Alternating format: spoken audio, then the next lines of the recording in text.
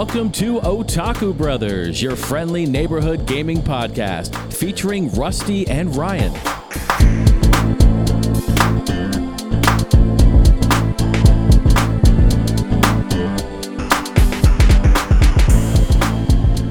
Hello everyone, and welcome to episode 116 of Otaku Brothers. My name is Rusty, and as always, I'm joined by my forever co-host and brother-in-law, Ryan. How you doing this week? Good. It's been a long week, dude. Yeah. So the parents have been out of town, so I've been house sitting. Lauren has been shirking her responsibilities and just never goes over. So I've pretty much been living there every other day, which is actually pretty fun. It was pretty nice out. I think 80s this week until it rained. So I, maybe for an hour or two, I took the dog out, chained her up out back on the run that we have, and I would just sit out in the lawn chairs. And work? Yeah. Nice. And I actually got a farmer's tan from it. Good for you, man. So, yeah. You were looking a little steamy over there. I got the meat sweats. Oh. So this morning I actually got up and went to the gym. And then yesterday I bought habaneros and jalapenos because I'm an idiot. This sounds like a disaster. Yeah, so I ended up making chicken after the gym, and I put some roasted habaneros and jalapenos on it. Dude, we're going to have to pause this podcast in about dripping. 30 minutes. What? We're going to have to pause the podcast in about 30 minutes because you're going to erupt like a volcano. Hopefully not, for both our sakes.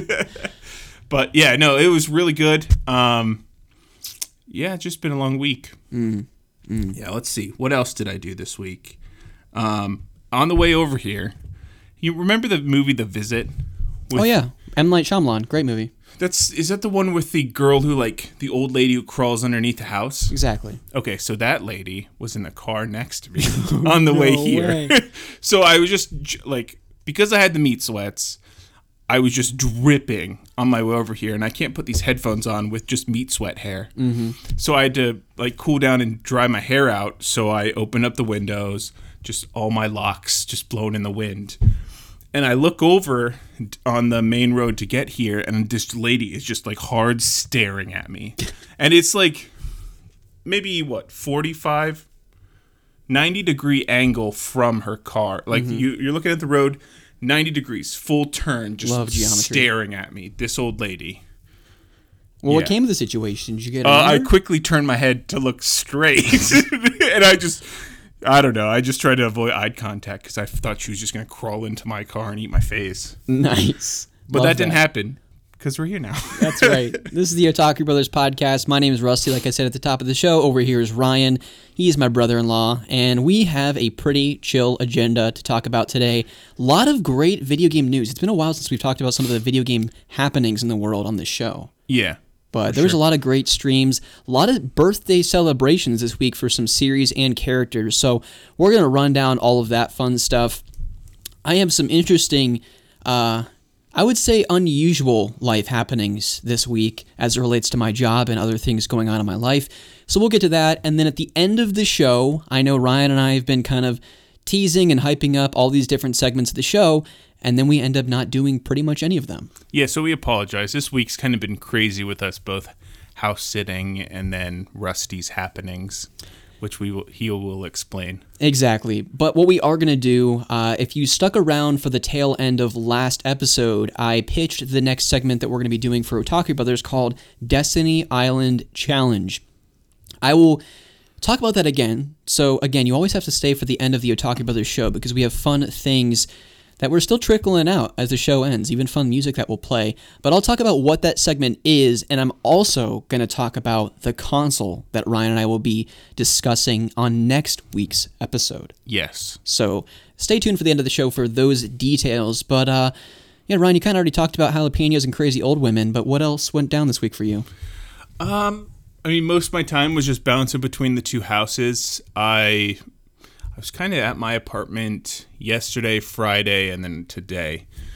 So I figured out the new gym. The gym that I go to has changed its name 3 times because of either bankruptcies or being sold.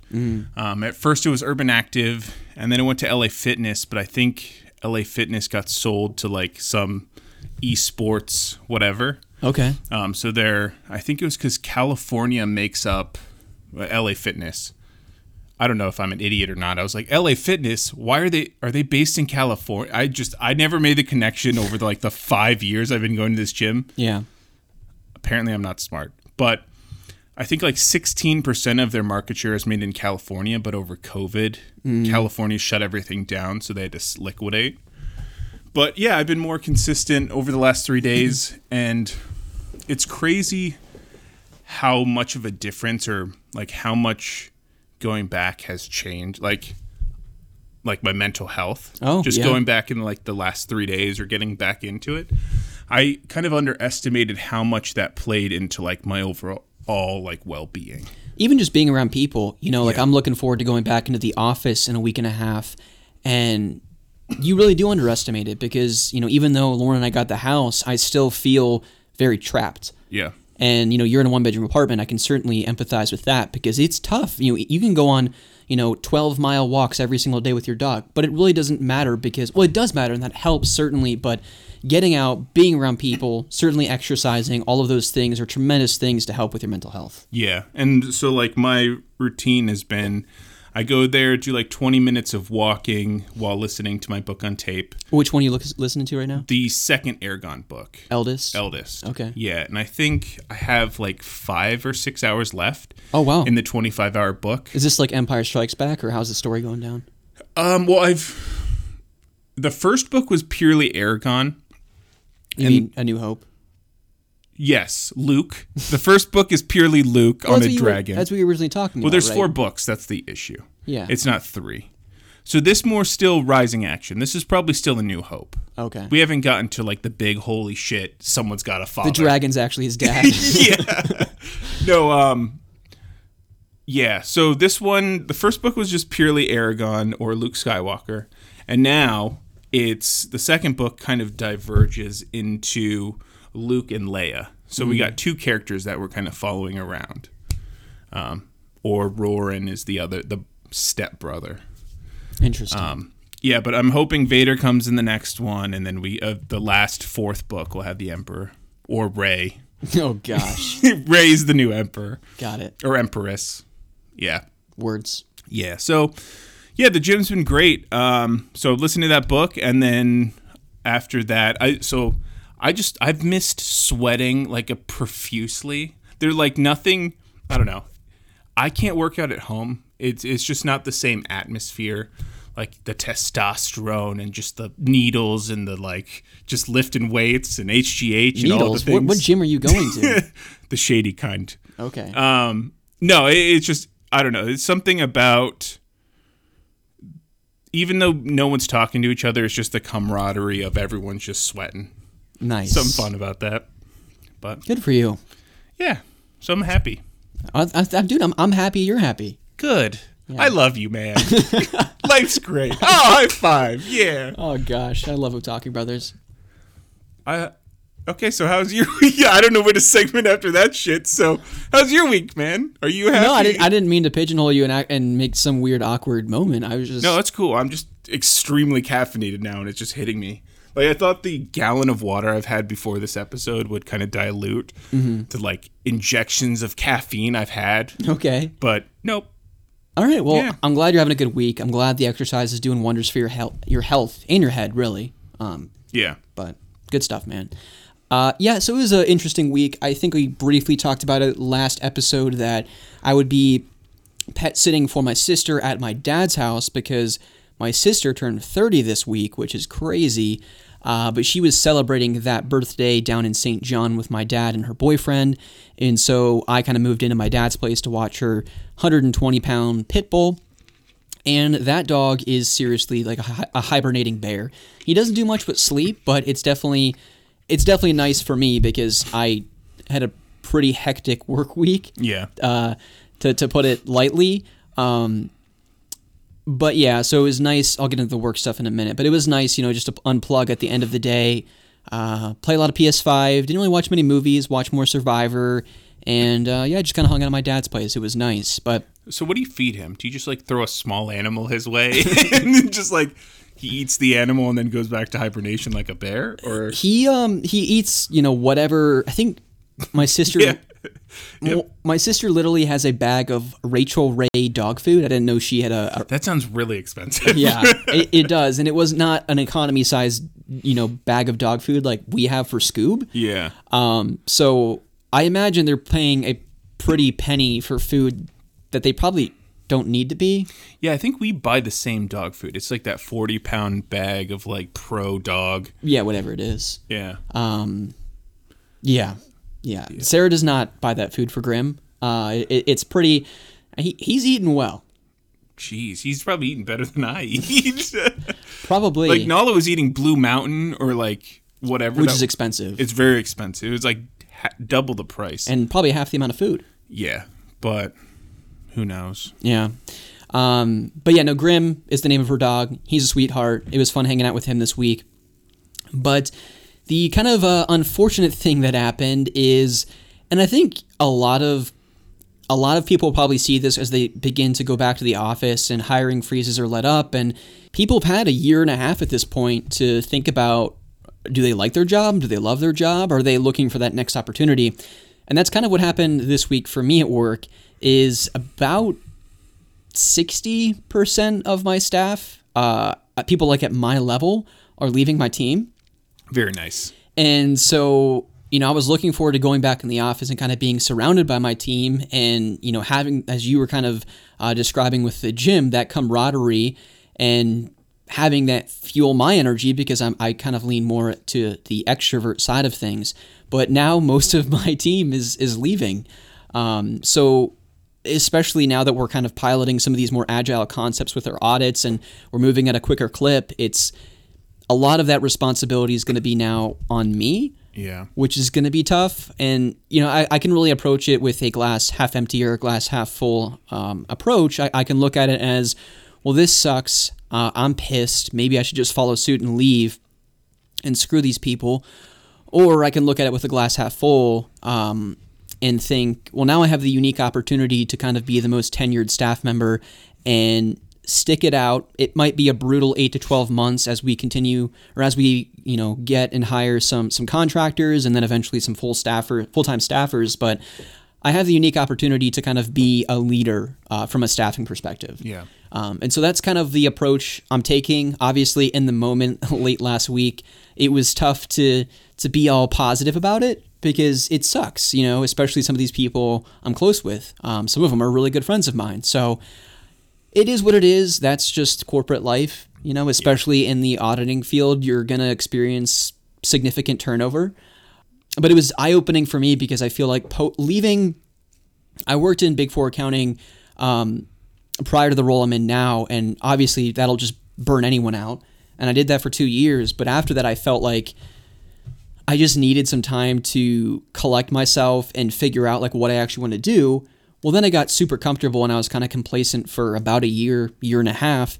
And then as I started to get motivated again to reach for those stretch opportunities and challenge myself professionally, then the pandemic happened. Yeah. And then my mental health went to shit for about a year.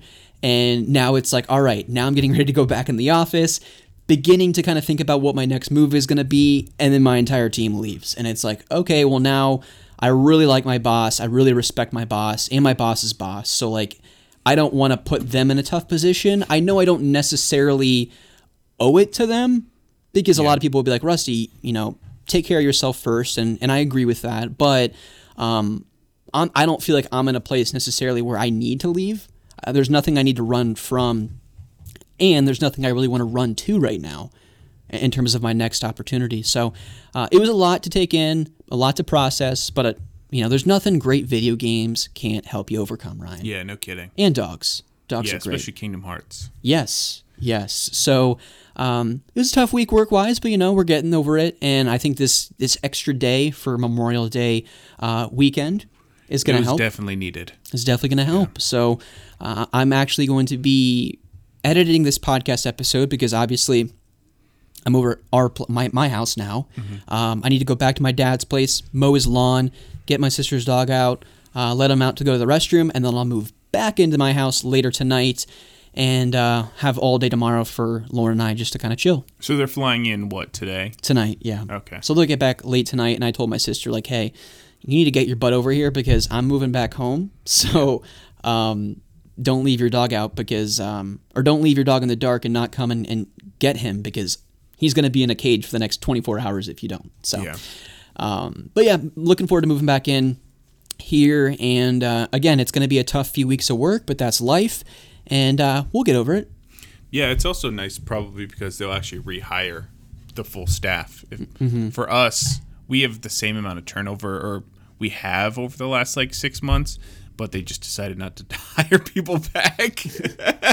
So it's like a long-term thing of everyone gets more shit. See, Ryan's laughing, but he's actually crying internally. Yeah, it hurts. Everything's going to shit at my place. So Yeah.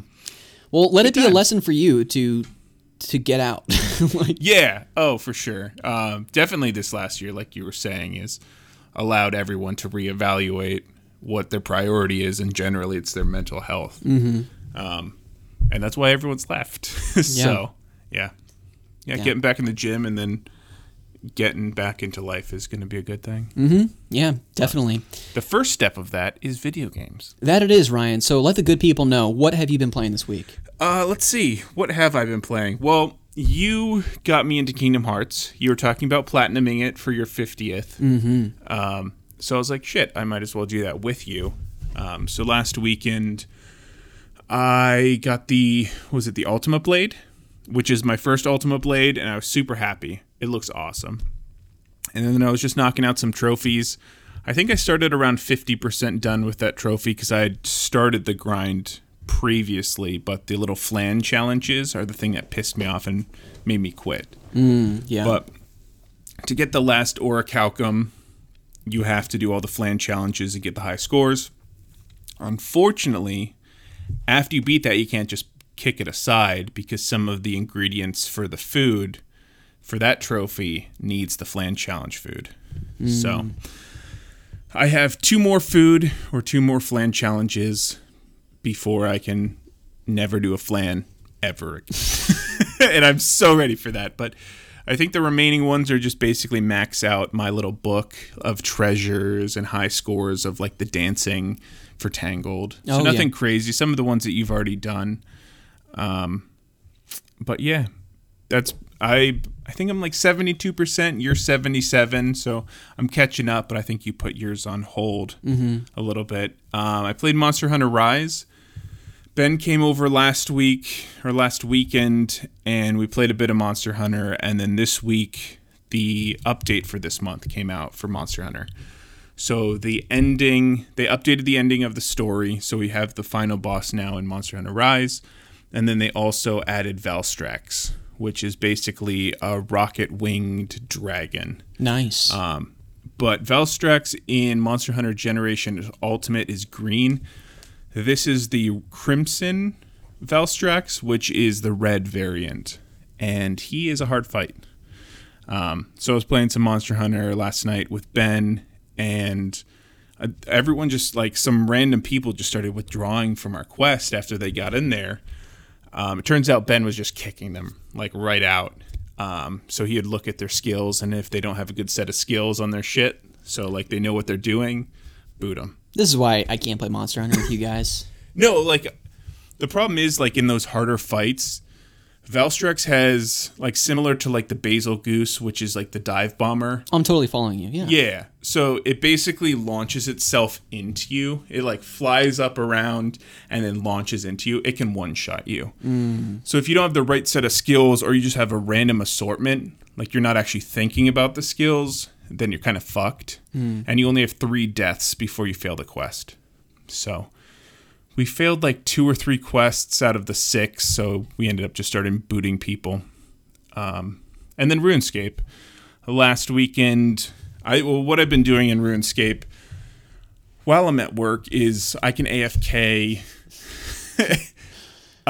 Never mind. No, I love it. Keep going. So I can, it's because of my prayer level, I can click every 7 minutes just to re-pot myself, or basically drink a potion, and then it keeps me from taking damage. So I can just every 7 minutes click once, and then it goes. So I do that. And when it goes, you're accumulating experience points? Yeah, I'm accumulating experience. So I hate training combat, but this gets my combat levels up. Because what Ben and I want to do, or we started doing bossing.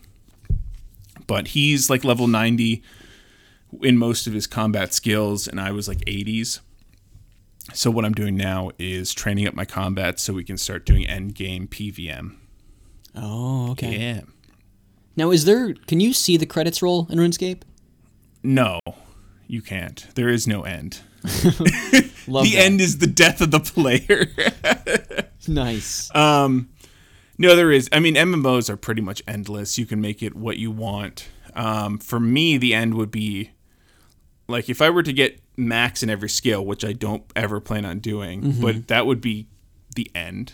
Like you've technically completed all the main objectives. After that, a lot of people hunt for pets. So there's a specific drop chance per each boss, or for some of the gathering skills, you can get a pet. So like there's a Cerberus end game boss who's basically the 3-headed red dog, and you can actually get a hell puppy that follows you around. But yeah, there's no end. Okay.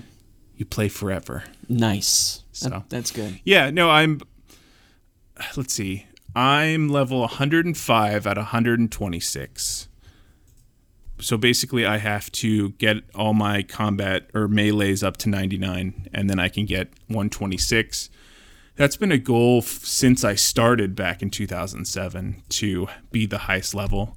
But I'll get there eventually. Okay. But that's about it. Those main games.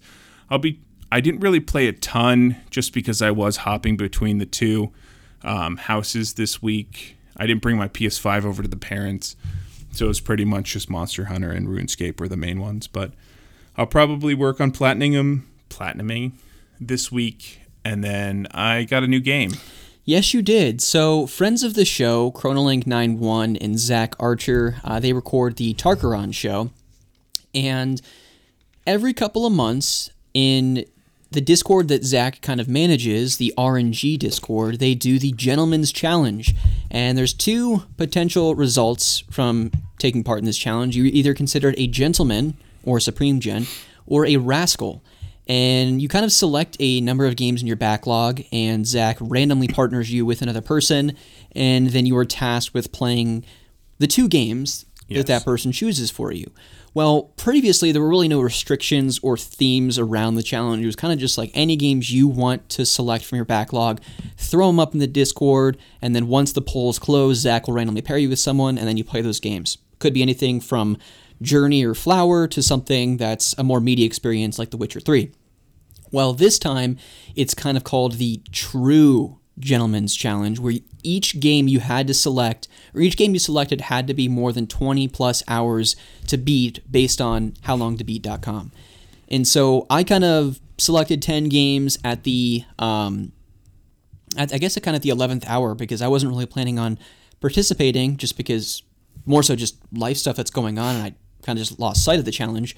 But the 10 games I selected were Final Fantasy IX on PS4, Final Fantasy XII The Zodiac Age, Kingdoms of Amalur Re-Reckoning, Nier Replicant, Dark Cloud 2, the PS2 classic, but I'd probably play on PS5 if I was challenged to play this game, Ys Memories of Celceta, Greedfall, Mad Max, Vampire, and Shenmue 1 HD, also on PS4.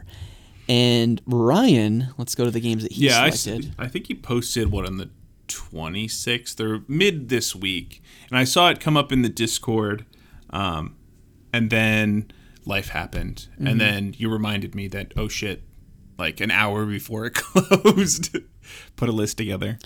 So you selected Sackboy on PS5, Big Adventure, right? Yes. You selected Yooka-Laylee, Doom 2016, Resident Evil 4, the original Final Fantasy VII, Infamous Second Son, Nexamon Extinction, Bioshock 1 and 2 to kind of get you over that 20-hour hump, Devil May Cry 5, Hollow Knight, Tales of Vesperia, Assassin's Creed Odyssey, Bugsnax, everyone's talking about them, Yes. Persona 5, Nier Automata, and Death Stranding. Yeah, so this list, like I was going through most of my physical copy games, and I didn't want to buy a ton of games to like put on a list. But these are kind of the ones that I don't really have a push to play them, and they might not be 20 hours. I mean, I put 500 hours into this new RuneScape character. I can find ways to pad time. Mm-hmm.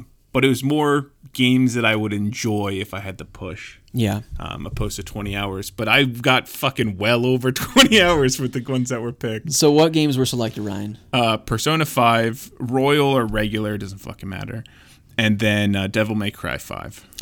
I don't really know much about the Persona series in general, but as it relates to 5, I've heard Royal has some quality of life improvements, so I would suggest you play that. Yeah, if I was looking it up. I actually watched a video on it this morning, the difference between Royal and regular, because I was like, they have to be the same thing. But it basically, Royal is, some quality of life, and I think after you finish the main story in Persona 5, there's like an extra, I think it was like semester or something. I don't know. There's extra, more or less DLC after the end game. Okay. So my goal is to beat the main story, and you're saying it's like 120 hours? I don't really know. It's a JRPG, so if that puts it into perspective. It's a long-ass game. I mean, I'm pretty sure people could spend anywhere from 60 to like 140 hours playing this game.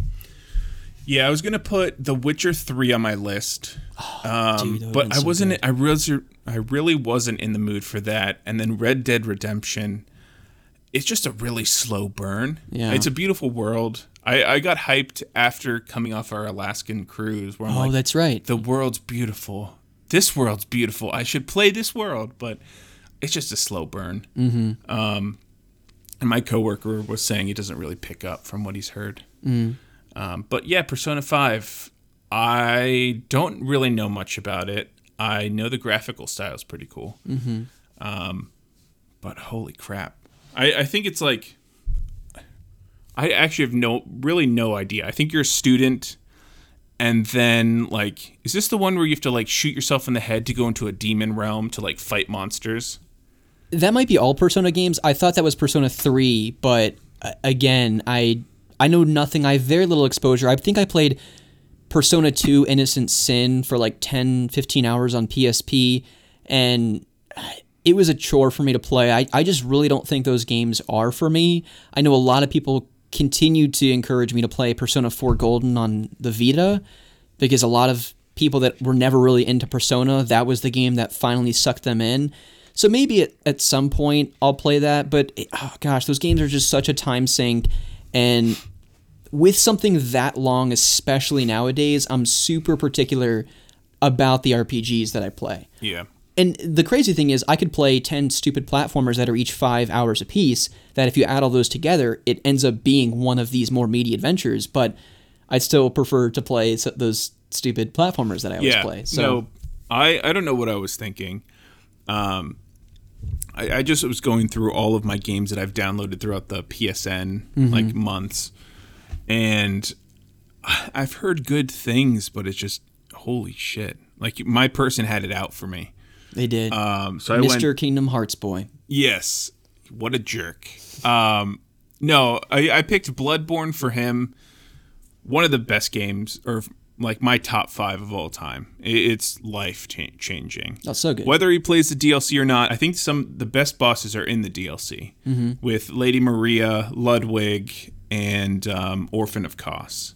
All amazing fights. Probably the hardest in the game as well. Dude, Lady Maria can get bent. Yeah, dude. It's an amazing fight. I think the Hunter on Hunter fights are the best in the game. But yeah, Ludwig's amazing as well. I still have to platinum that game. You're close. Yeah, one more. But yeah, that and Dark Cloud. I think the first one was what I picked. Great game. Yeah. So I will be starting that this week. We have like 2 months or... Yeah, July 31st. Are there 31 days in July? I think there are. Sure. Yeah. And then the nice thing about that is, because I can AFK RuneScape, I can just... Like yesterday when I was doing all the treasures and trophy hunting, I was RuneScaping as well. I believe it. Yes. I believe Gotta it. get those gains, bruh. I'm trying. Bruh. Yeah. So, yeah. Nice. Well, I was challenged to play Shenmue 1 HD and Dark Cloud 2. So Shenmue originally came out on what system? the Sega Dreamcast. Okay, so it's jank as hell? No, it was incredibly ahead of its time. Really? Yeah, I mean the Dreamcast console in and of itself was way ahead of its time with those. It came out like I think 1999 maybe, but at that point, Sega and their console offerings were just not catching on with people. Yeah. I mean, probably starting with the Saturn. I don't know would if say. you watched that video I posted. I didn't know. Oh, it's worth watching. It's interesting to see all the other little players at the very beginning, like back in the 70s, and like how like some of those original systems were $99, but with like the cost of money today, that $99 was like $800 in 2019 money. Interesting. So when Scoops people were freaking out. bitching about the PS3 being like $600, some of those older systems were actually, some got to $1,000 Wow. for the system. When adjusted for inflation. Yeah. But I think midway or last generation and this generation, they're saying the new trend is to take a loss just to get people in there to play the games or pay for the games because there's a bigger margin. Interesting. Yeah, I'll have to check out that video for sure. But as it relates to Shenmue, I think I'll probably be successful with this one. I think it's just shy of 20 hours to complete this, if I'm not mistaken. And it's kind of one of those cult classics. Like if you look at a list of games of, at least for me, games I want to play before I die, just bucket list things that I know there's a tremendous fan base behind the series, really, at this point. And then for them to get the Kickstarter and funding to make Shenmue 3, I don't know if you remember that, but the name of the creator of Shenmue's escaping me, Johnny Millennium, says it, I think, almost every episode of his Happy Console Gamer show. But anyways, I remember, I think it was at E3 when Shenmue 3 was revealed, but they were like, we basically need help from the fan base to fund this game. And then overnight it made like $1.5 million or something stupid like that. It's usually how it goes. And then it took a long time for the game to come out, but then they released Shenmue 3 a couple years ago, I think. But anyway, Shenmue, having zero experience playing it, little exposure to what the game actually is, I guess as a newcomer to it, I would describe it as Grand Theft Auto before Grand Theft Auto 3 was a thing. Okay. Because Grand Theft Auto 3, in terms of its 3D environments, was revolutionary at the time when it released on PlayStation 2. But a lot of people that play the Dreamcast were saying, Shenmue did this a few years prior, I think 2 years prior, because Grand Theft Auto 3 came out, 2001 or something like that? And I think Shenmue came out in 2000? I can't remember, but yeah, so I'm looking forward to seeing if this game lives up to the hype surrounding it. I'm someone who can very easily kind of take off my PS5 current generation graphics hat, appreciate the game for what it is, knowing that it's kind of a product of its time, and look past some of those more maybe primitive game design. Yeah. So Shenmue 1, I'll probably have more impressions next week. I really don't know if it's something that it's just going to completely click with me and I'll play it to completion this week. I don't know. But I think if I was a betting man, you would not be beating Persona 5 this week. Yeah, I was going to say, I don't know if I could make that statement of, I'll just knock out Persona 5 this week.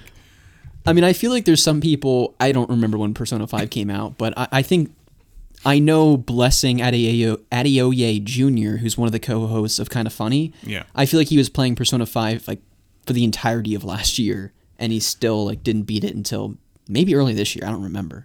Yeah.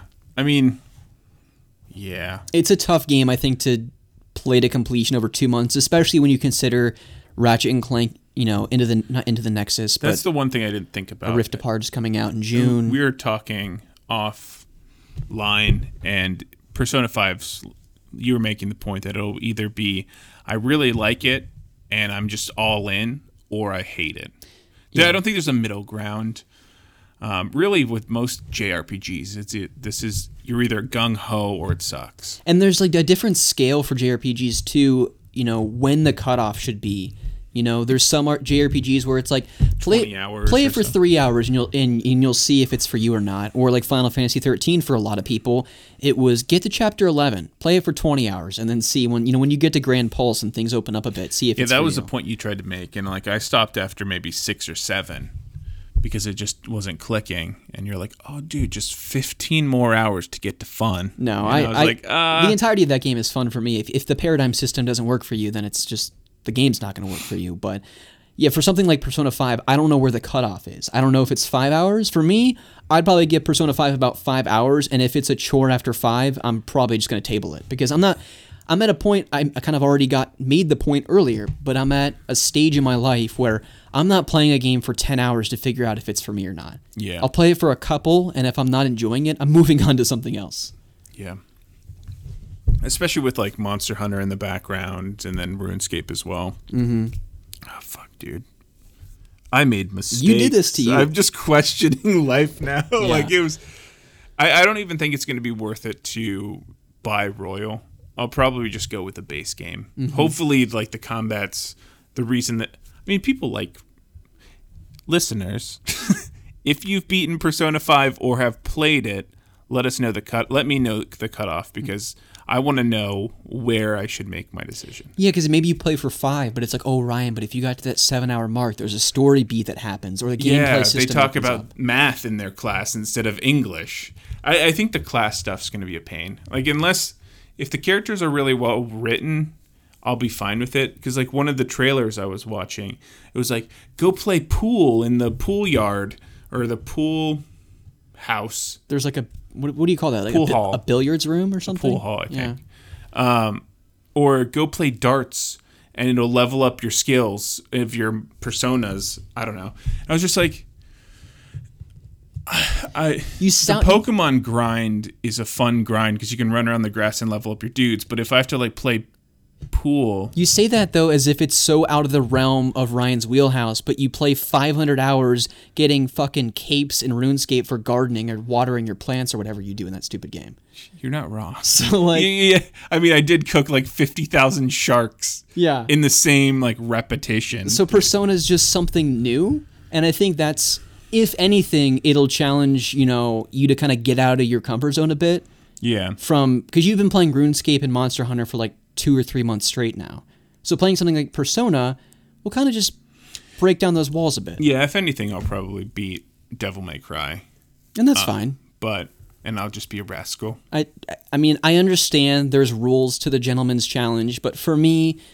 Again, if the first game isn't clicking for me and I beat the second game, I'm a gentleman in my heart, Yeah, that's all that matters. So, well, good stuff. I think we both have some interesting games to play, and it'll definitely make for some fun discussion on next week's episode, I think. Yeah. But for me this week, the games that I've been playing that have not yet been Shenmue, like you kind of said, I did make some progress in the Kingdom Hearts 3 Platinum. I probably got maybe 4 more trophies this week. I got the trophy when you have to do the rhythm game dance in the Tangled World. How hard was that? I mean...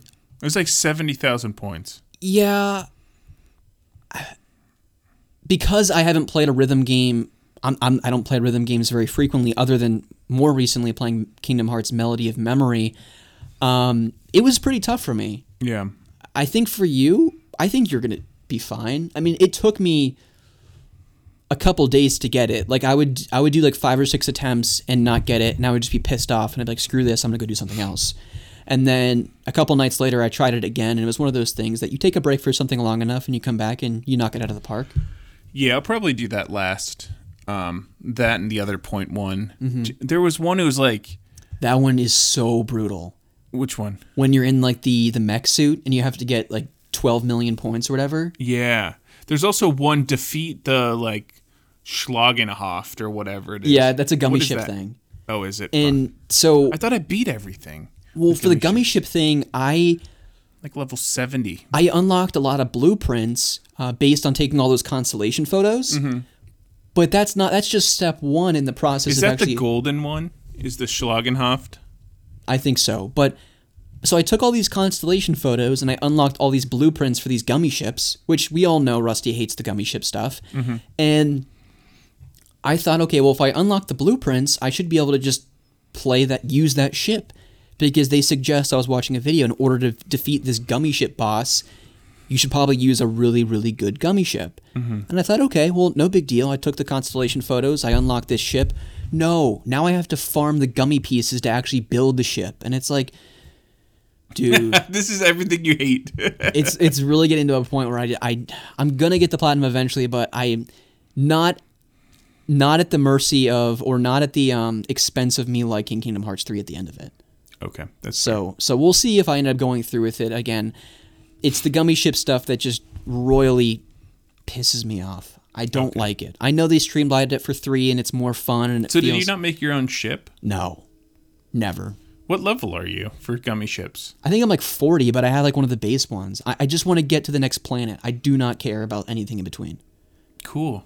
Enjoy the game at its fullest. Yeah, I don't give shits about the space stuff. I have never liked the gummy ship thing, and Kingdom Hearts 1's my favorite game of all time. And the gummy ships in 1 suck. I still hate it. Honestly, I like the gummy ship in 1 more because it's so primitive. It's so bare bones. But this one, the building is way easier.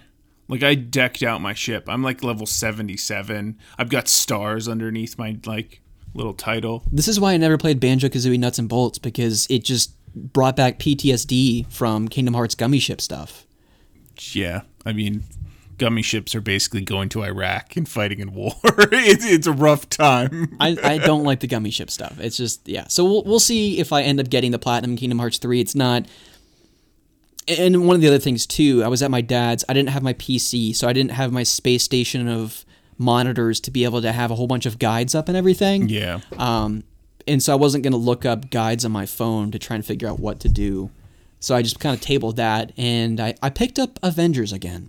Nice. Marvel's Avengers, and I ended up finishing the game. Congratulations. Dude, I loved it. It was so much better than people seem to give it credit for. I know it's kind of a polarizing fan base of opinions. I feel like critically it was received okay, and I feel like a lot of people that picked it up kind of thought it was just okay. Yeah. And I think a lot of the complaint came from the online stuff it was really glitchy at launch. So they had a pretty decent user base towards the start, and then after like the first month, it just fell off. yeah. And then creating lobbies and finding people became a problem because there was like 1,000 people online on Steam. So it's really hard to create a lobby with no user base. So that's also became the problem. That makes sense. And for me, I don't think I'm going to do any of the post-endgame stuff unless you end up getting the game, because it really is more conducive to playing with a friend than it is playing alone. Mm-hmm. But for me, just playing through the story without going out of my way to do a bunch of side missions, I think the story starts really strong. It ends really strong. There's a lot of fun moments in between. And all in all, it's a fun kind of comic book Marvel superhero story. Yeah. It doesn't in any way come close to rivaling any of the better Marvel films, but it's your standard story. I think that the all-star voice cast is definitely there, although there were at times it felt like I was playing an Uncharted game, because Nolan North, who of course voices Nathan Drake in the Uncharted games, plays Iron Man. Oh. And then you have Troy Baker, who voices Bruce Banner. And so when you were at like the Marvel headquarters, figuring out when to go to your next mission, it felt like I was playing an Uncharted game, because whenever I hear Nolan North, I've played the Uncharted games a dozen times. Yeah. It's impossible for me to not hear Nathan Drake. But I think that's a compliment to the game, because it's a compliment to the writing. Like, I felt like the back and forth between Bruce and Iron Man was great. I loved how over the course of the game they trickle out different characters. Yeah. I feel like the Hulk is probably one of the less interesting characters to play as. Because you hate Troy Baker. Exactly. Pretentious a-hole? No, I'm kidding. The Hulk is, well... You're not wrong. I'm not wrong, but the Hulk was exactly as you would expect him to play. He just Hulk smash. He just smashes stuff. But he's a really 3D not a very... he's a pretty one-dimensional character. But then you get to play as Iron Man. 3D character? Is that a thing? I was thinking two-dimensional, but... I don't know. Go ahead. Well, you talk about that in storytelling, where someone's a one-beat character. I went too many Ds on that one. It should be 1D. You good? Yeah, I'm good. Okay. But yeah, when Iron Man was introduced, I felt like I was playing as Iron Man. Like, it was he controlled exactly as I wanted him to, and it was so satisfying to play as him. And then you get to play as Black Widow, and then you get to play as Thor. and then you get to play as Miss Marvel. And I felt like over the course of the game, they trickle out these characters, and you spend just enough time with them. Of course, you can play as many missions as you want with them, but if you're just doing the bare bones campaign missions, I felt like the pacing of the game is really well done. Nice. So you sent over a picture of like the Iron Man suits, and they have like a currency. How long would it take to grind out more suits? I don't know the answer to that. Just one more suit then. I don't know the answer to that either, because, Really? and I think that's where my complaints come into to play, because I feel like the menu system in this game is just an absolute nightmare. Yeah. Equipping armor and stuff, navigating menus, it's not intuitive at all. Even when you start the game, there's like 7 different pop-up menus of like, hey, FYI, Square Enix promo codes, FYI, if you sign in now, buy now and you'll get 2-for-1 special on Iron Man undies. It's like, there's just so much stuff that is populated on the screen. It's like, I just want to get to the game. I just want to play the campaign missions. That's it. So there is monetization in the game. I think so, but I don't know if real world currency comes into play. Like, I don't know how that works, because I really just went out of my way to play the main campaign, and that was it. Because for that type of stuff, I think Spider-Man did it well with the suits. 100%. It wasn't like you had to grind a shit ton of things, because, I mean, on that screen there was like 20 different Iron Man suits. But if you think of that times all the characters, you're grinding for hours just to look a little different online. Exactly. Right? Yeah. But for Spider-Man, it's like get a few backpacks or like punch a few bad guys and you get the point, especially in Miles Morales. It was self-explanatory. Yeah. I didn't feel like I ever had to look up a guide on YouTube. How do I unlock the next Spidey suit? It or was like best grind area. It's like, yeah. Well, even in the menu system, for me, it felt. I keep using the word intuitive, but that's the best word I can come up with. Is it just felt so natural? Yeah. Unlocking everything, and Avengers, I think, really complicates it, and it's to its detriment, because I do not want to go out of my way to collect those suits. But I also feel like I got my money's worth playing the campaign, and if you end up picking it up, going back in, there is some free DLC with Hawkeye, among other characters, that I want to go back and experience, you know? And I think that's telling, because with the Marvel fatigue that I've had for seemingly 2 years now since Endgame released, this was kind of that first getting my feet wet again and getting hungry for MCU content. So speaking of Marvel, what were your thoughts on Eternals? The trailer. I don't know if you saw it. I did, yeah. I think the concept of it is what's far more fascinating to me than the actual trailer itself. Okay. Like the concept of there's this group of people that, and it makes me think in a broader sense too, of like, we've allowed humanity to exist and live on this planet for years. We've never intervened, but now something has happened. We don't know what it is yet. Fucking Thanos comes and destroys everything, and that's not reason enough for them to come down. Yeah. Now something else has happened, and they're like, we got to intervene. But it makes me think in a broader sense, and now I'm getting into like conspiracy theory territory, of even like ancient Egypt and the construction of the pyramids. Aliens, for sure. Like, how the heck, with the tools that they had back then, would they be able to construct things like that? You shove enough labor and human lives at something, and you're able to create it. I mean, like the Great Wall of China, millions of people, I'm sure. Yeah. What was it, Siberia? The gulags? You just go up and there's like a row of skulls, or it's like the road of skulls or something. But yeah, those stones are huge. Mm-hmm. I don't know. Pulley systems. Dude, it has to be what is going on with? It has to be aliens. There's no other explanation. Yeah, I don't know. But yeah, so to answer your question, I think the Eternals looks interesting. I shouldn't feel this way, but this is how I feel, and I'm just going to own it. Whenever Angelina Jolie is in a movie nowadays, I kind of just cringe a little bit. Yeah. Like, oh, I don't know. I don't know about that. Yeah. Like, after the Brad Pitt situation, she kind of just got a little strange. Like, I feel like she is... wasn't she wearing the blood of her husband? That was with Billy Bob Thornton, but she kind of just strikes me as, like, Maleficent when she's not on screen.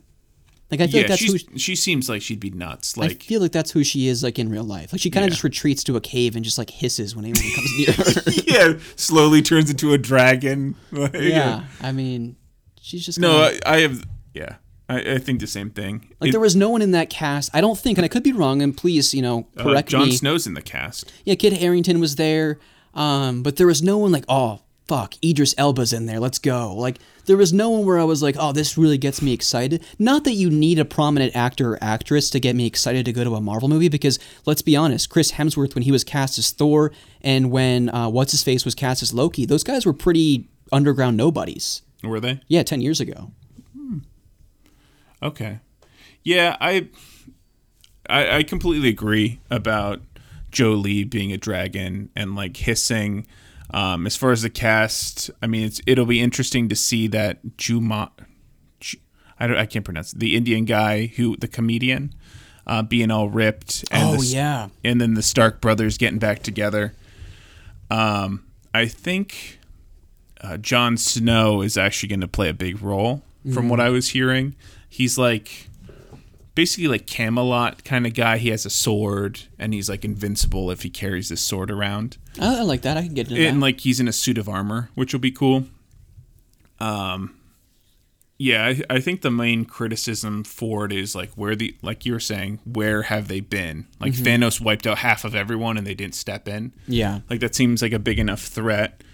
You'll have the same issue with like bringing in the X-Men. Where were they? Or Fantastic Four kind of stuff. I don't know. I think the move to a more galactic scale will be cool coming out of this. Yes. So like the Eternals, there's the Celestials, which are like the 200-foot dudes from like Guardians of the Galaxy, the guy who destroyed the planet. And then they made the Eternals by just doing experiments. And then the kind of corrupted version of the Eternals were the Deviants. But these are basically demigods. And I think the Eternals eventually made like a god killer armor and then started killing off the Celestials. So it'll be interesting. I think this is where they'll probably get into like maybe a galactic or a Galactus size character, which will be interesting, but who knows? I don't know. The plot the trailer itself didn't really show much. Well, that's what you like. That's what you want. I do like that. Pretty vague. This is the one that I was like I cared the most about in the like near future lineup. But we'll see. Yeah. Yeah. But outside of that, that's really all I've been playing this week. Played a lot of Madden, really kind of just some mindless stuff, my comfort food games to kind of get me through the week.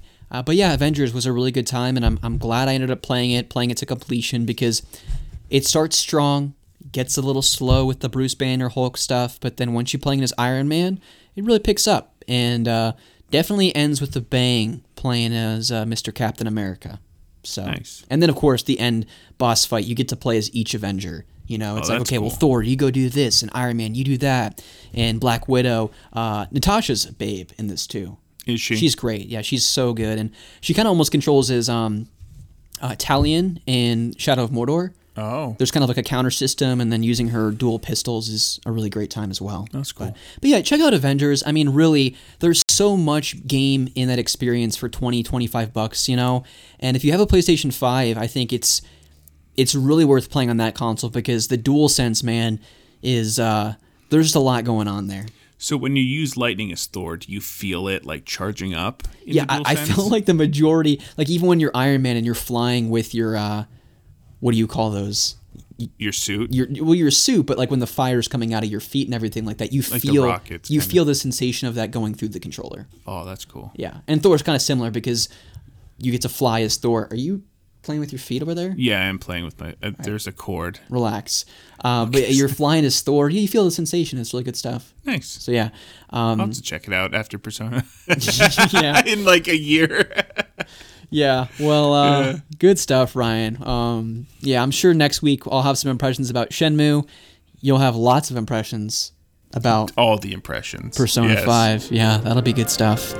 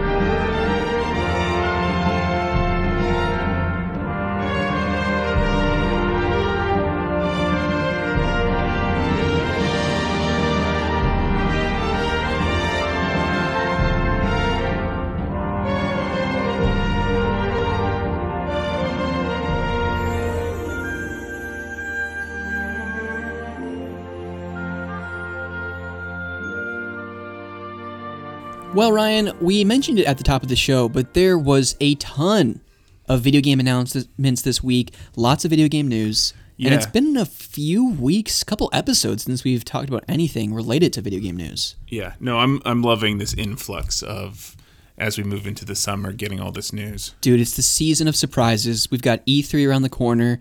I don't even know the schedule. I don't know who's participating this year. I think Xbox and Bethesda have a partnered showcase. I'm sure Nintendo has a couple directs. I think queued up. Bandai Namco is actually showing up on like one of the pre-E3. They're not going to be at E3, but they'll be at one of the pre-things with Microsoft. What's up? Klonoa's coming back. Dude, Or FromSoft, we're going to get Elden Ring in like 7 years. well, yeah, don't count on it, Ryan. But we had a couple things go down this week. There were some celebrations of series and characters, and then we got some release dates. And we didn't get some release dates for certain games, but all fun stuff to discuss.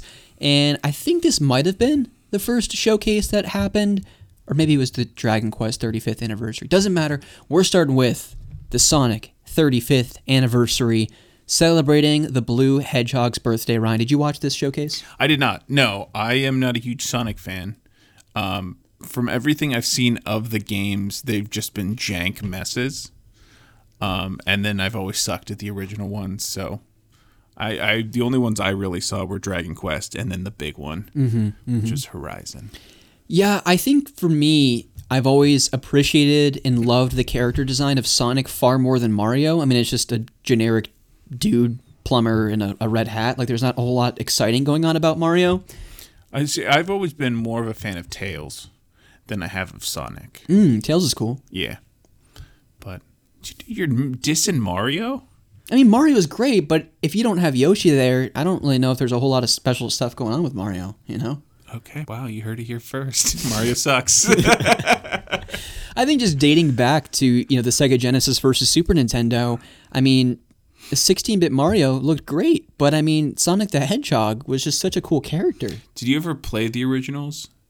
I think the only times I've really played the original Sonics or Sonic in general was at that barcade. Oh, yeah. Besides that, I haven't really played it. For me, it was always at a neighbor's house, a friend's house growing up. Very few of my friends had the Genesis, though. Most of my friends, at that point, we were playing the N64. Yeah. Just because I was born in 93, and granted, that was at the heyday and the peak of Super Nintendo and Genesis kind of going back and forth, but I was far too young. And by the time I started playing video games, I was playing the PS1, the N64, the Game Boy Color. Okay. So, but getting back to the Sonic 35th anniversary, I'm not going to go down the whole list because as it is with Sonic the Hedgehog these days, there were some very Sonic the Hedgehog Sonic announcements. And people are going to probably say, what does that even mean, Rusty? Yes, that's Just what I was thinking. go back and watch the stream. I mean, there's some kind of, Olympics game coming out, and not Mario and Sonic at the Olympics, like a literal Olympics video game. And one of the most meme-worthy videos played, and you can basically play this Olympics game with a Sonic skin on your character. So you play seemingly a random person in a giant Sonic the Hedgehog outfit while running the 100-meter dash against a bunch of other people. It'd be cool if everyone could be in outfits. Like, it's just basically a mask-off, face-off. Well, they have that. It's called Sonic and Mario at the Olympic Games or whatever. Is it really a thing? Yeah, there's a whole series of them. Oh. Yeah. Interesting. So yeah, you can pick that up. It's probably pretty... Yeah, Sonic looks super buff in the trailer. It was a little weird looking, but a little jarring. But yeah, go check out the stream if you want to hear everything. Again, with these news announcements that Ryan and I are going to go down, in my opinion, we're just kind of doing the greatest hits announcements. And this first one is probably what I'm most excited about because, like Ryan was saying, I just don't have a lot of affinity for the games because, to be perfectly honest, I suck at them. I think if you didn't grow up with the Nintendo or you didn't grow up with the Sega Genesis, then you probably tended to not play those games super well. Like you weren't good at Mario games if you grew up with Sonic and vice versa. Yeah. I know that's how it is for me. I can only speak party of one here. But the one Sonic the Hedgehog game that I've always had an interest in playing but never got around to was Sonic Colors on the Wii. Really? Is that a 2D one or is it 3D? It's a little bit of both. Okay. Yeah, and I think that's kind of why it interested me. And as the name would imply, just super colorful, very vibrant. It almost looked trippy. And Okay. it was just really, really cool looking. So anyways, I'm taking this from GameInformer.com, their article detailing this game's release, Sonic Colors Ultimate, a favorite in the series from fans, and a game that the writer, I think it was Brian Shea, had been wanting to play since it released. Actually, no, those are Rusty Lewis's words, not Brian Shea. My bad. Here's a bit from Game Informer. This remaster of the 2010 Wii game delivers the same thrills as the original did 11 years ago, but as with all remasters, you can expect some enhancements. The visuals have been upscaled, the controls and core gameplay have been refined, and players can even tackle an all-new game mode. In the brand new Rival Rush mode, Sonic goes head-to-head with none other than Metal Sonic, Ryan. If you can outrun your robotic rival, you earn, you guessed it, rewards. Ooh. For those who have never experienced Sonic Colors, Dr. Eggman has built a giant interstellar amusement park that he is powering with captured members of an alien race called the Wisps. Sonic learns of this and decides to bust them out of their captivity, but the aid is hardly one-way traffic. The Wisps are able to give Sonic new powers. With the help of the Wisps and Ori, not really, Sonic speeds through 6 unique worlds on his way to stopping Eggman and freeing the colorful aliens. This is the news that people wanted to hear. Sonic Colors Ultimate launches on PlayStation 4, Xbox One, Switch, and PC on September 7th. And here's the real kicker. The standard retail physical pre-order is only $40 and includes an exclusive, really bizarre-looking Baby Sonic keychain. Did you pre-order your copy, Ryan? Oh, dude, 3 of them. Oh, yeah? Yeah. Actually, when he said Wisps, then I started thinking Ori. Mm-hmm. Then I was thinking how much of an idiot I didn't put the Ori games on. Oh, dude. If I would have put 1 and 2 as like a bundle, dude, this day is just not a good day. Are you going to at least get Chinese food today? No, because it opens at 4 because it's Sunday. Oh, we can keep podcasting for 3 more hours. Nola's gonna love that. so yeah, well, cool. Well, so No, I didn't pre-order. Did you pre-order Colors? I did, yeah. Did you? And I have the Wii copy. I can't remember if I got that from a Tarkaron gift exchange or if that was something I ordered on eBay. I can't remember, but my copy is still unplayed. It's over there behind you. But yeah, I've never played Sonic Colors. It's the first game in this series that has really kind of got me interested in playing a Sonic game just because the sense of speed is just not something I'm used to. But I will say, after watching this stream and seeing all the Sonic fans get super excited about these next couple of announcements that we'll talk about too, it really got me wanting to play a Sonic game. And so I think tonight I'm either going to start Shenmue or I'm going to play whatever Sonic game was free on PlayStation Plus a couple months ago. I think Sonic Forces. Yeah, I think it was. I know it's not like a fan favorite, but I mean, better start at the bottom at this point and work my way up to the top and play stuff like Adventure and I guess the first 3 games. And is there a consensus on the best Sonic game? I think Sonic 2 is typically looked at as the favorite. Okay. Is that a 2D? Yeah, that was on the Genesis. Okay. But then there's also Sonic and Knuckles. I think that people hold in high regard. Sonic Adventure on the Dreamcast. Okay. Yeah, I'll have to watch a trailer. But I think there's also kind of a cult following nowadays for Sonic 06 on 360. That was at the time, like the death of Sonic. Like that's when people really just wrote off the series. And then you had like just a whole litany of horrible Sonic releases after that, like Sonic and the Secret Rings, Sonic and the Black Knight, Sonic Lost World, Sonic Boom. Like, yeah, the only one I really watched was just a janky disaster where like Sonic gets crushed, or like there's an army of robots and then there's rocks that fall and he like falls off a cliff and dies. And then it's like 5 days later or 5 days previous, and then you start your adventure and you just glitch into walls. Sounds like a good time. Yeah, but yeah, Colors, that'll be cool. Yeah, I'm looking forward to it. Is there a release date for that one? Yes, September 7th. Okay. So, mark your Nice. calendars, friends. We also got, because we don't have enough Sonic collections nowadays, we're getting the Sonic Origins collection, which includes the mainline Genesis games, Sonic the Hedgehog, Sonic the Hedgehog 2, Sonic 3, and Knuckles, as well as Sonic CD, which originally appeared on the Sega CD. And according to Sega, Sonic Origins will deliver a nostalgic experience with non-stop Sonic action and quote-unquote fresh content. Outside of that, Sega teases fans that more information will be coming soon, and I don't know if we have a release date for that, Ryan. Okay, is that for what console? Well, I imagine Switch. Just everything? Yeah, PS4, Xbox One. That'd be a cool another collection to have on the Switch, similar to the Mario one. Yeah, well, I think you can also get on the Switch, you can definitely get it on Xbox One and PS4, is the Sonic and Genesis Ultimate Collection, or whatever they labeled it as for the current gen. There's been like a gazillion Sonic collections over the years. Okay, so it's nothing special. Yeah, I don't think this Origin collection is in any way earth-shattering. I heard some rumblings on Twitter that it's a big deal that Sonic 3 and Knuckles is on this collection. Yeah, I know all the backstories for all those games. So let us know in the Discord if you're not there already. What they should really do is like only have it produced for 6 months and then just wipe it from every store. That's the way to do it. Yeah, because everyone loves that. That's how you please the fans. That's right. That's right.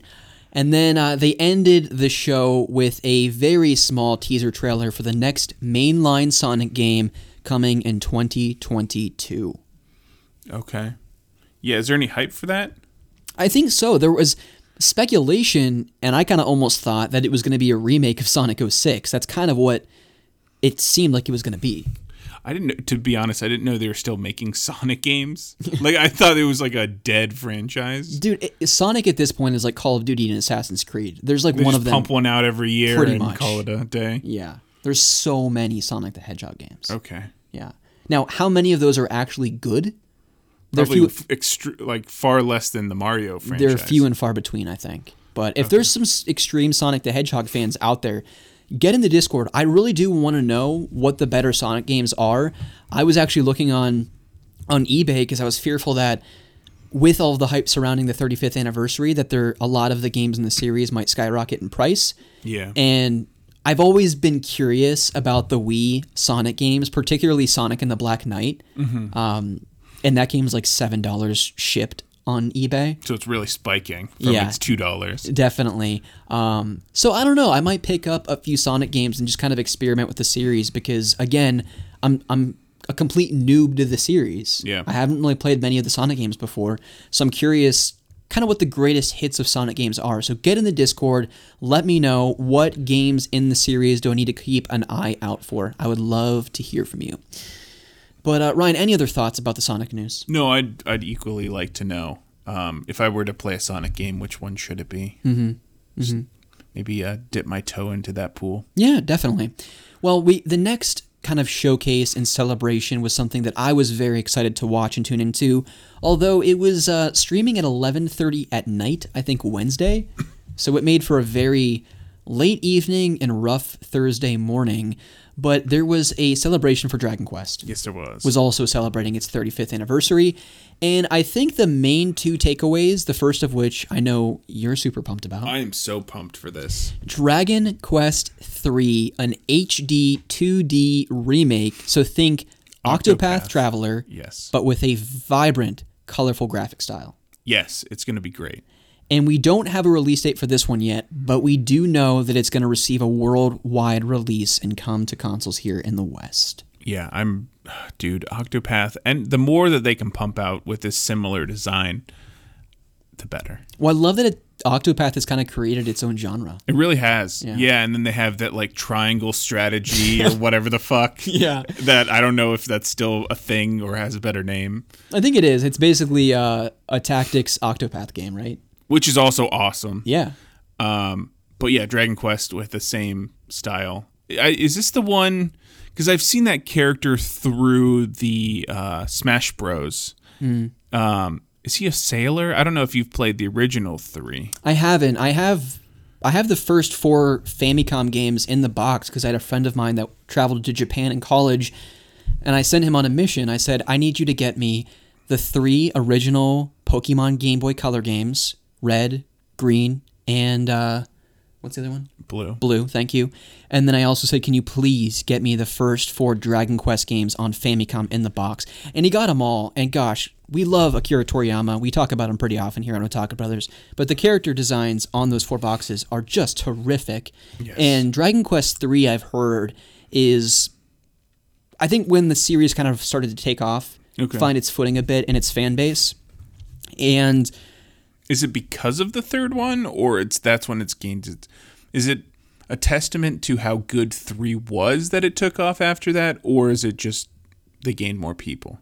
I think it's a little bit of both. I think the series probably just started to get a little bit more momentum behind it because it's like, okay, there's been 3 of these games already. Yeah. Let's check it out. But I've also heard 3 is out of that, I guess, original 4 games on the Famicom, supposed to be one of the better ones. Okay. I could be wrong with that.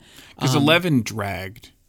Well, and that's what I want to get to here with this next announcement. But yes, super pumped to play Dragon Quest III, the HD 2-day remake, because I've been thinking about on Play Asia, I think you can order on the Switch a collection of the first 3 Dragon Quest games, but they are their original Nintendo Entertainment System Famicom graphics, obviously. They haven't been remastered or certainly remade like this before. So I'm really excited. This will probably be my first experience playing Dragon Quest III, and I couldn't be happier to play it in this HD 2D, it's hard to say, remake fashion. It looks so beautiful. Hopefully this gets you in the mood to play Octopath. Yeah. Because you need to experience that. Like that's probably my favorite game music of all time. Wow. Is Octopath. High praise. Like, I don't know if there's one song on that entire album or soundtrack that doesn't hit. Because it takes you directly back to that specific area. It's great.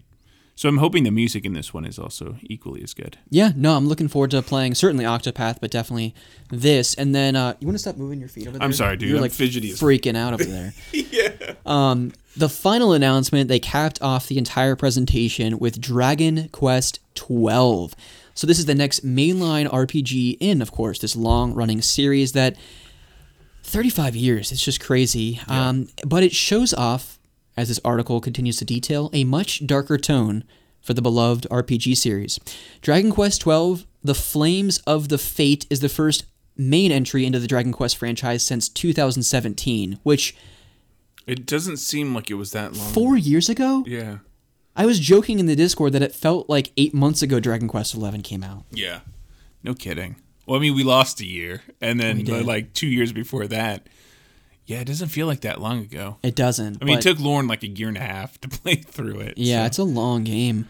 But the upcoming title will house a ton of player agency rooted in choices made throughout this adventure that will branch out for the usual mode of storytelling that these games are known for.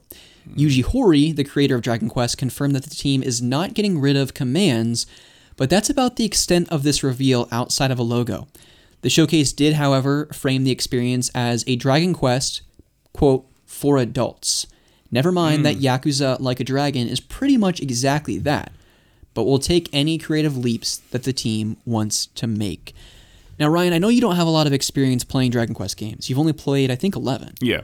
So, what are your thoughts about the series kind of going in a somewhat new direction? I like the darker tone. I like that for Final Fantasy 16, it looks like it's going to be very dark compared to the earlier installments. I mean, like in the trailer, the dude just got ripped apart or whatever. But yeah, I think it'll be interesting.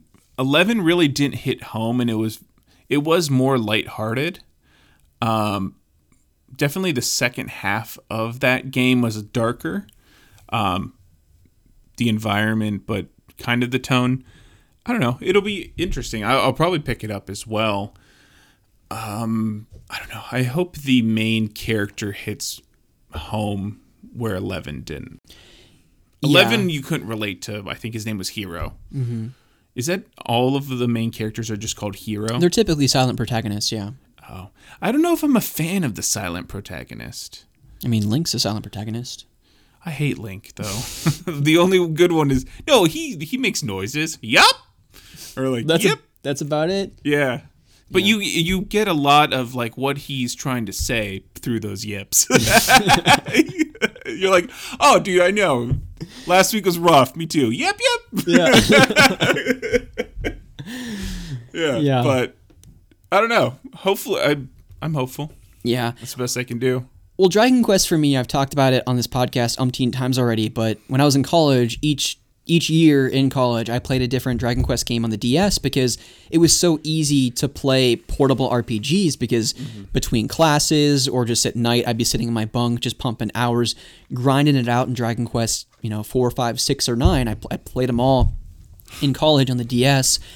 But I also think Dragon Quest is one of those comfort food series for people because it rarely mixes up the formula much at all. Yeah. They look better from game to game, but beyond that, you're going to have a new party of characters.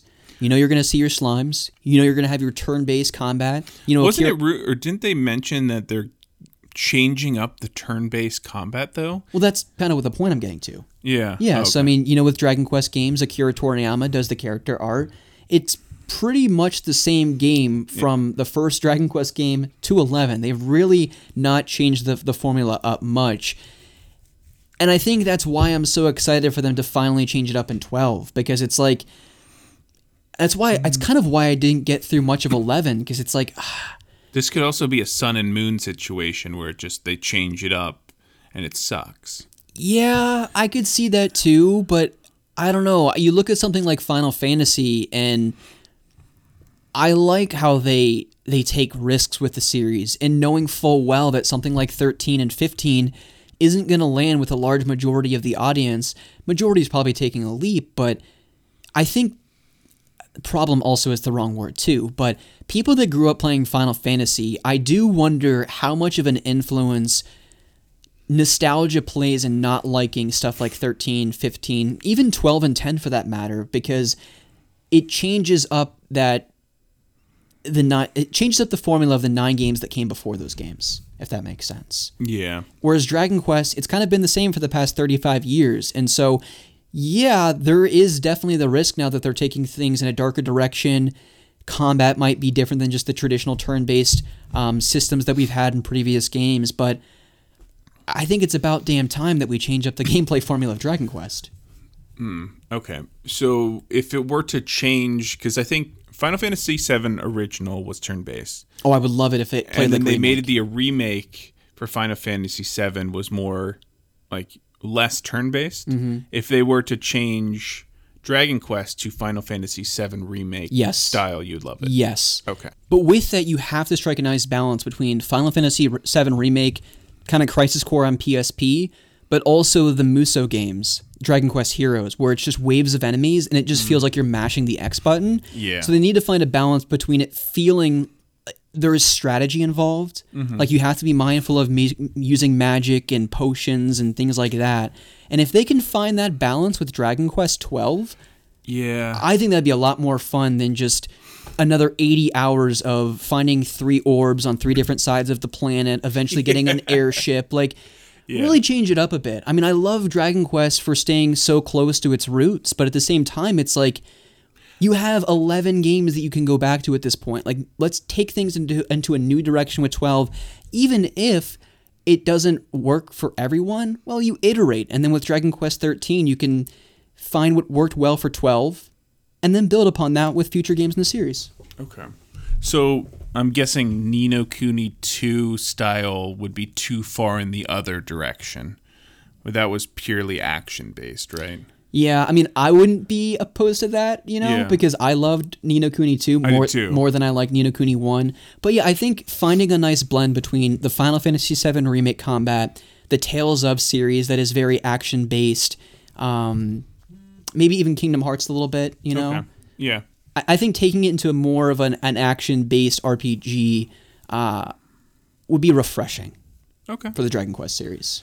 Yeah, I mean, and then if you don't like that, you always have 3 remake to satiate. Exactly, that. And I think that's the great thing is that they're not just moving forward with one game in the series. There's a lot of Dragon Quest games in development, and that's what I like about the series too, because if you're not into the turn-based combat, you have stuff like Rocket Slime on DS. You have the Monsters Joker games on the DS. There's they've really mixed up the gameplay formula of Dragon Quest a lot, but it's with the mainline series of games that they've really stayed true to those earlier games and their turn-based combat. So I think it's about time that they take a little bit of a leap, take a risk, and see if it hits for people. Yeah, I'm excited to see where it goes. Yeah, so I'm curious where other people are at with Dragon Quest. I know we were talking quite a bit in the Discord about it, and some people were upset that certain games weren't announced, or we didn't see a lot of Dragon Quest 12, but I'm excited for the future of Dragon Quest. There's definitely, I think, something for everyone to get excited about as it relates to that series. But last two things we got, Ryan. Let's skip Horizon real quick and just go right to Far Cry 6, because there's not much to talk about. Okay. I think it looks great. I think so too. Yeah, I haven't really ever played a Far Cry to completion. I think I played a little bit of 4. I think that's the one where you're on the island, right? You're basically on an island in all of these games. But okay, never mind. You're the guy with the video camera who's like... That's 3. 3. Okay, and then 4 is the one where you're in India? I think where you're so. at the table? Yeah. I played maybe a couple hours of that. So this would be my first kind of test or playthrough of a Far Cry game. I don't know how much in the other games you got to customize your weapons with just random shit. Is that a normal thing? So, full transparency, I didn't watch the gameplay demo on Friday because, again, work was crazy. Okay. And I didn't go back and watch it because Far Cry 6 is one of those games that I know I'm going to buy regardless. Yeah. And the least amount of stuff that I can have spoiled for me, the better. Yeah. But I heard there is kind of a lot of weapon crafting in this one. Yeah, so it really reminded me of the Fallout series. Okay. I think it's a Fallout series, where you could put it, like, you could make a teddy bear launcher. You just basically customize these random hodgepodge of household more like items. Dead Rising. Yeah, that too. That'll be interesting. Like, there was a rocket powered, or like you're basically a rocket launcher off your back. But yeah, no, it looks beautiful. You got a puppy with a wheelchair. Dude, he's so cute. You got like crocodiles. You got Giancarlo Esposito as the main villain in this one. Yeah. No, Gus. I will definitely be getting this day one. Is there a release date? I didn't see that. Yes. So we've got October 7th, Okay. 2021 for Far Cry 6. We've got Kena coming in August. We've got Sonic Colors Ultimate coming in September. And I think that Horizon is most likely going to land in September. Yeah. But we did not get a release date. But before we They get said to it was that, on track though. before we get to that, what did you think of the 19-minute gameplay demo of Horizon Forbidden Horizon? West? Holy shit, dude. I'm so excited. I think I stated last week Horizon was my first platinum trophy ever. And everything I could do to bathe in as much lore as possible, that's what I did. I didn't collect, except for collecting all of the little voice things around the map. But dude, it was amazing. It was beautiful. I know people are complaining about clipping hair, but that's going to happen with any hair in any game. Aloy's face looks a little bit different. I can't tell if that's because it's up-resed or what, but it looks like they're using a little bit different model from the first. The combat looks amazing. Oh my gosh. The verticality and the movement looks significantly faster. More involved too. I feel like there's just more options at your disposal as it relates to your spear. Yeah. Like you can connect all these different artifacts and start like spraying electricity everywhere and Yeah, I like the Breath of the Wild kind of parachute laser thing. a holographic glider. Are you Dude, kidding me? So good. Watching it a second and third time, I do understand Nintai's complaint about the yellow around the map. Because Horizon, the first one, anywhere you could climb usually had like a yellow ledge. Oh yeah. And then in the trailer, some of those, right before you go into that, I think the water sequence, which was amazing. Oh my gosh. There were some pillars that she climbed up, and they had little yellow slots, which was a little bit jarring because there was a lot of yellow and it sticks out. But I think that's what it's supposed to do. We'll see if that's a complaint when we play through the game, but I also like knowing where I'm going. So I mean, I don't know. understand. I understand it kind of pulls you out of that immersion. You know, it reminds you of like, oh, I'm playing a video game. But how would you know otherwise? You know, unless you can climb everything, then you wouldn't need it. But it's more linear for the climbing. I mean, there's definitely a balance that needs to be struck with that kind of stuff. Yeah. But I don't know. I think that is a minor nitpick to an otherwise stunning looking game. I mean, I think we're finally getting a glimpse as to what next generation video games look like. Yeah. I think we're definitely going to get it with Ratchet and Clank: A Rift Apart. Horizon Forbidden West looks great. We haven't seen much of Kena, but what we have seen looks, like a Pixar film come to life. It was surprising how much foliage was on screen at one time. Yeah. Holy crap, like rendering all of those individual leaves and everything, that was surprising. There was a ton of foliage underwater, and just the amount of everything underwater was surprising.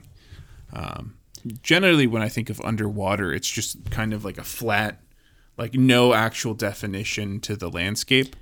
But there was so much coral and reefage. And I love, too, that you have that little apparatus thing that reminds me of what they used in The Phantom Menace. Yes. When Qui-Gon and Obi-Wan swam down to the Gungans, that little city.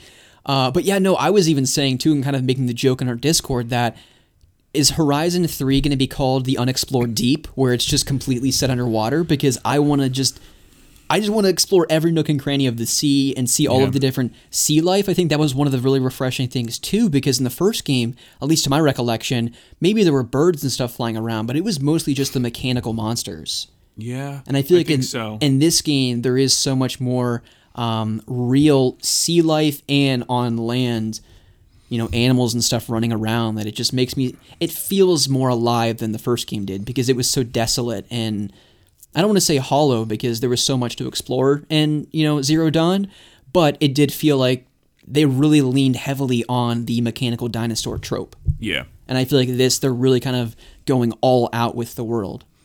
Yeah, that could be a Poseidon-based kind of, there was a base down there, because it's all based around like the main villain's Hades. So they're all based off of the gods. So that would be cool. I mean, I'm super excited. I think they only showed new dinosaurs or new mechanical things. Mm-hmm. They had the little raptor pack. They had like the elephant. I think there was one more. The combat looked great. What were your thoughts on the new kind of stylized attacks? I mean, it gets me excited because I know a lot of complaints coming away from Horizon Zero Dawn, the first game, was that, kind of to my point about the world itself, is that it felt kind of hollow. It felt kind of rinse and repeat. It felt kind of like most other open world games. Outside of the mechanical dinosaurs, it kind of just felt like just another open world, explore a bunch of stuff, do side quests, and play 30 hours of that, and that's all you get, I didn't feel that way personally, but I understand the criticism, and I feel like in this game, they're really upping the ante and making gameplay feel more fresh, feel more unique, and you saw that in the trailer with riding whatever mechanical beast you were riding, shooting arrows. I felt like gameplay, it was more nuanced in the sense of how you can approach it. You can pull out your spear mid-combat. You can use your arrow. There's all kinds of other, I say artifacts because I don't know of another word to use. But yeah, no, I just feel like they're mixing it up far more than they did in the first game. They definitely took the criticisms to heart, and I think they want to make this game just more unique and fresh than the first. Yeah, because I'm curious how many new guns they'd be adding to kind of change up that experience. The gel or the tar gun that was launched at the elephant that kind of slowed it down. Mm-hmm. That's a new gun. My biggest complaint about the combat for the first one was just the melee stuff. Yeah. You got your stick. It allows you to change monsters to your side, but that's pretty much it. So being able to jettison electricity from it is awesome. Yeah. Or some of those stuns to break off armor would be cool. Yeah, I'm curious to see what new guns they do or add. As far as the story, I'm super excited. I have no idea what's going on. I'll have to watch a recap, but I think the main gist is you're still trying, or what's his face released Hades or didn't he catch Hades in a box at the end? I don't remember. Cool. Yeah. So I just remember like the final scene. I don't want to spoil it because I know a lot of people haven't played the first game. Yeah. So I think the main villain will be Hades in this one. I'm not sure, but it'll be interesting to see what they do with the East Coast. Mm-hmm. I love that it's in a broken down kind of California or San Francisco. So you mean West Coast? Southeast, West Coast. It's literally called the Forbidden West. Yeah. Shh, cardinal directions are rough. Yeah. Because usually I go north, south, east, west, but I'm like, I'm going to 50-50 pick one. You picked the wrong one. I picked the wrong one. Now I look like a fool. Yeah. Yeah, the Forbidden East is probably the third one, and that's where you get your oceans. 'cause Exactly. The East Coast is known for their oceans. Yeah. Yeah, we can just gush for like 30 minutes, but Yeah. I'm super excited. I have no problem with them not releasing a release date or sharing it, just to take the stress off the cast. And if they have to push it back, they don't need to apologize now. It's just, hey, we needed to not beat up our employees. Yeah, no, I'm totally with you. I tweeted as soon as because that was kind of the main takeaway. And that's just the current state of the world, right? People were talking less about, oh my gosh, this looks so good, and why do we not have a release date for this yet? You know? And I kind of tweeted immediately and was just like, I'm sure not tying a release date to this game and announcing that publicly, because you better believe management, whoever's overseeing the development of this game, is tracking towards a release date, and everyone that's part of that development team knows the date they're tracking towards. But not publicly announcing that relieves so much pressure on that team. When you see games like Halo's being the biggest one in recent Halo, history. you know, you see something like Cyberpunk and that whole situation. I mean, that was a learning lesson for development teams everywhere. Yeah. You know, and I don't want to say I'm glad that it happened, but I think it was nice in the sense that like now teams like Guerrilla can just say, hey, here's our game. We're tracking towards our date, which they originally said 2021. They didn't say spring. They didn't say summer. They didn't say fall. So all we know is that it's potentially coming out in 2021. And if they're on track towards that, I don't care if it's August, September, or December 31st. I'm just excited to play this game. Wasn't it one of the devs who tweeted that they're on track? He said, I know we didn't say it. We'll basically address it now. Yeah. Yeah. So, yeah, I'm completely fine with that. I think it's good. And it is surprising how much Cyberpunk changed the industry for the better. Yeah. Even through its suckage. But yeah, Horizon. I figure God of War is they kind of went the same approach, but that'll probably be 22. Yeah, I mean, I could still see a case for Horizon Forbidden West coming out in the spring of 2022, and you know, God of War Ragnarok. I think that's a fall 2022 game. Like, there's no way that game's coming out. I mean, this year. honestly, I don't care if it comes out this year. I just want a polished, perfect story. The first one was amazing, and if it takes a little bit longer to cook in the oven, then so be it. Yeah, well, and plus Cory Balrog, I know he puts a ton of pressure on himself, and the last thing I want to see is him just completely mentally break and have to walk away from the project because he has so much pressure for himself to release it this year. Yeah, and if you guys have 2 hours, there is a documentary of the making of God of War. It's called like Making Kratos or something like that. Something like that. Yeah. And they basically go through the entire development cycle of like video camera. It's surprising they videoed the entire process. Like some of those meetings, some of those deadlines.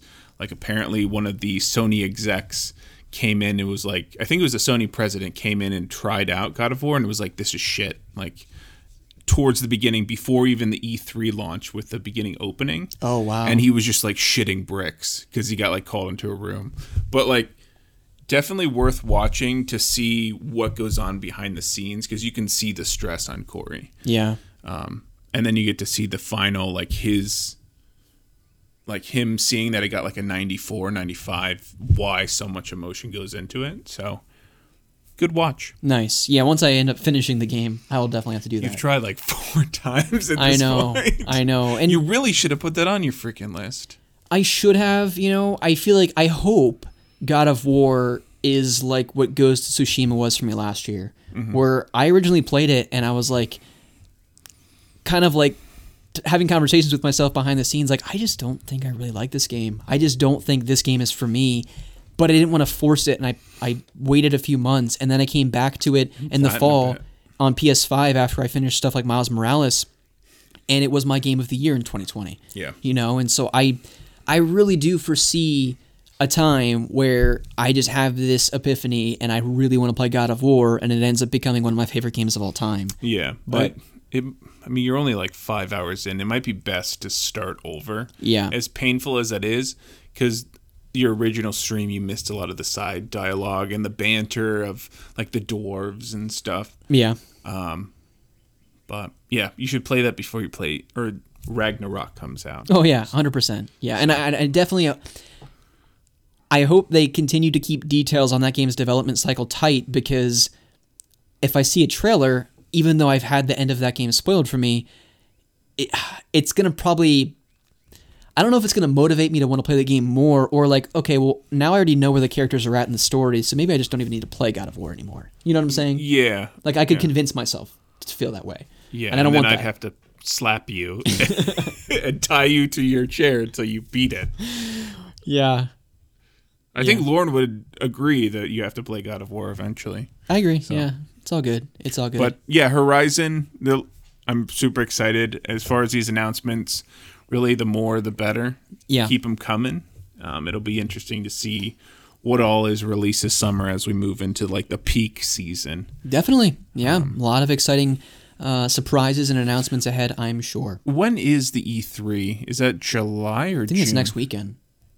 You're joking. No, I'm serious. Like, I can. Is it really? I can pull it up. Fuck. E3 2021. We're doing this live on the show. I'm not going to edit this out. Saturday, June 12th through Tuesday. How's it already June, dude? June 15th. Yeah, so we got 2 weeks. Holy crap. So we could always next weekend. Well, no, we gotta. No, well, now we gotta tease the next segment of the show. Is Xbox? Isn't there like a pre E3? Yeah, I'm not really sure what the schedule is, but we might get Elden Ring next weekend. I doubt it. But we've been saying that for like 3 years. I know, it's been at least a year and a half. Yeah. All right. Well, that's it for the news cycle, I think. We've got to cap the show, I think, because Ryan and I don't have much else to talk about. But what we do want to say, again, we were planning on doing Destiny Island Challenge, our next segment of Otaku Brothers, but again, it was a crazy week. We couldn't prepare for it, or at least I know I couldn't. But next weekend, Ryan and I will be kick-starting that segment of the show. And what it is, if you missed last week's episode, you know, people always talk about and have that age-old debate of, if you were on an island and you only had 3 video games that you could take with you and play for the rest of your life, what 3 games would those be? And Ryan and I kind of wanted to take that idea, blow it up, make it a little bit bigger. And what, you know, the idea for it is, we're going to select a console. It could literally be any console ever created as it relates to video games, dating back to something like the Fairchild F, the Nintendo Entertainment System, all the way to something more modern like the Switch or the PlayStation 4 or something like that. And Ryan and I, for the first time we're doing this segment, are going to be talking about the Sega Genesis. Oh, yeah. Because you and I don't have any experience with the console. Not at all. And not only are we going to be selecting 5 games, not 3, that we would be playing for the rest of our lives, we talk about it on Otaku Brothers all the time. This is an educational program. And so Ryan and I are going to talk about the history of the Sega Genesis, when it was released, how well was it received, how many units did it sell, all of the fun facts. We got to bring the fun trivia, talking about what is the Sega Genesis? You know, what was the hype like back in whatever year it released? I assume the late 80s, early 90s. And this should be a lot of fun because it's an opportunity for Ryan and I to broaden our horizons, get out of our comfort zone a little bit in terms of, you know, exploring a library of games we're not familiar with. Yeah. Maybe it hurts my wallet. Maybe I go to the old eBays and pick up a few games. But I'm just excited to explore a library that I have a great appreciation for the system. I love the synth, bassy type music that plays. Mm-hmm. It's unlike anything else. The moment you hear music from a Sega Genesis game, at least for me, I know it is Sega Genesis music. It's just very iconic. And I'm looking forward to picking 5 games from the library. Yeah, it'll be a ton of fun. I pretty much know nothing as well. Yeah. So, yeah, it'll be a good segment. And prepare yourselves, guys. part of this segment, too, is about getting the listeners involved. So if you're listening to this, and whether you're a big fan of the Sega Genesis or not, consider sending in your top 5 games for the console, or just 5 games that you would want to spend the rest of your life playing if you were on a deserted island.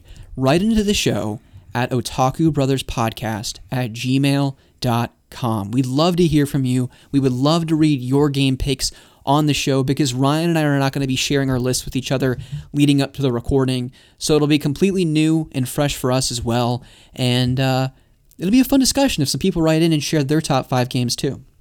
Yeah, no, it'll be a great time. All right, everyone. Well, thank you so much for listening. You can show your support for the show by going to the old Apple iTunes, leaving us a review, rating us 5 stars. Let us know what you like about the show. Maybe let us know what you don't like about the show. Whatever feedback, whatever makes the show better, we'd very much appreciate it. But as we close out every episode of Otaku Brothers, I turn it back to my co-host Ryan and ask him if he has any parting words for the good listeners. Yeah, so I got an interesting fact that I won't be able to pronounce. Okay. So you know the Smurfs? Of course. The blue people? Yeah. Yeah, there's some allegory or whatever.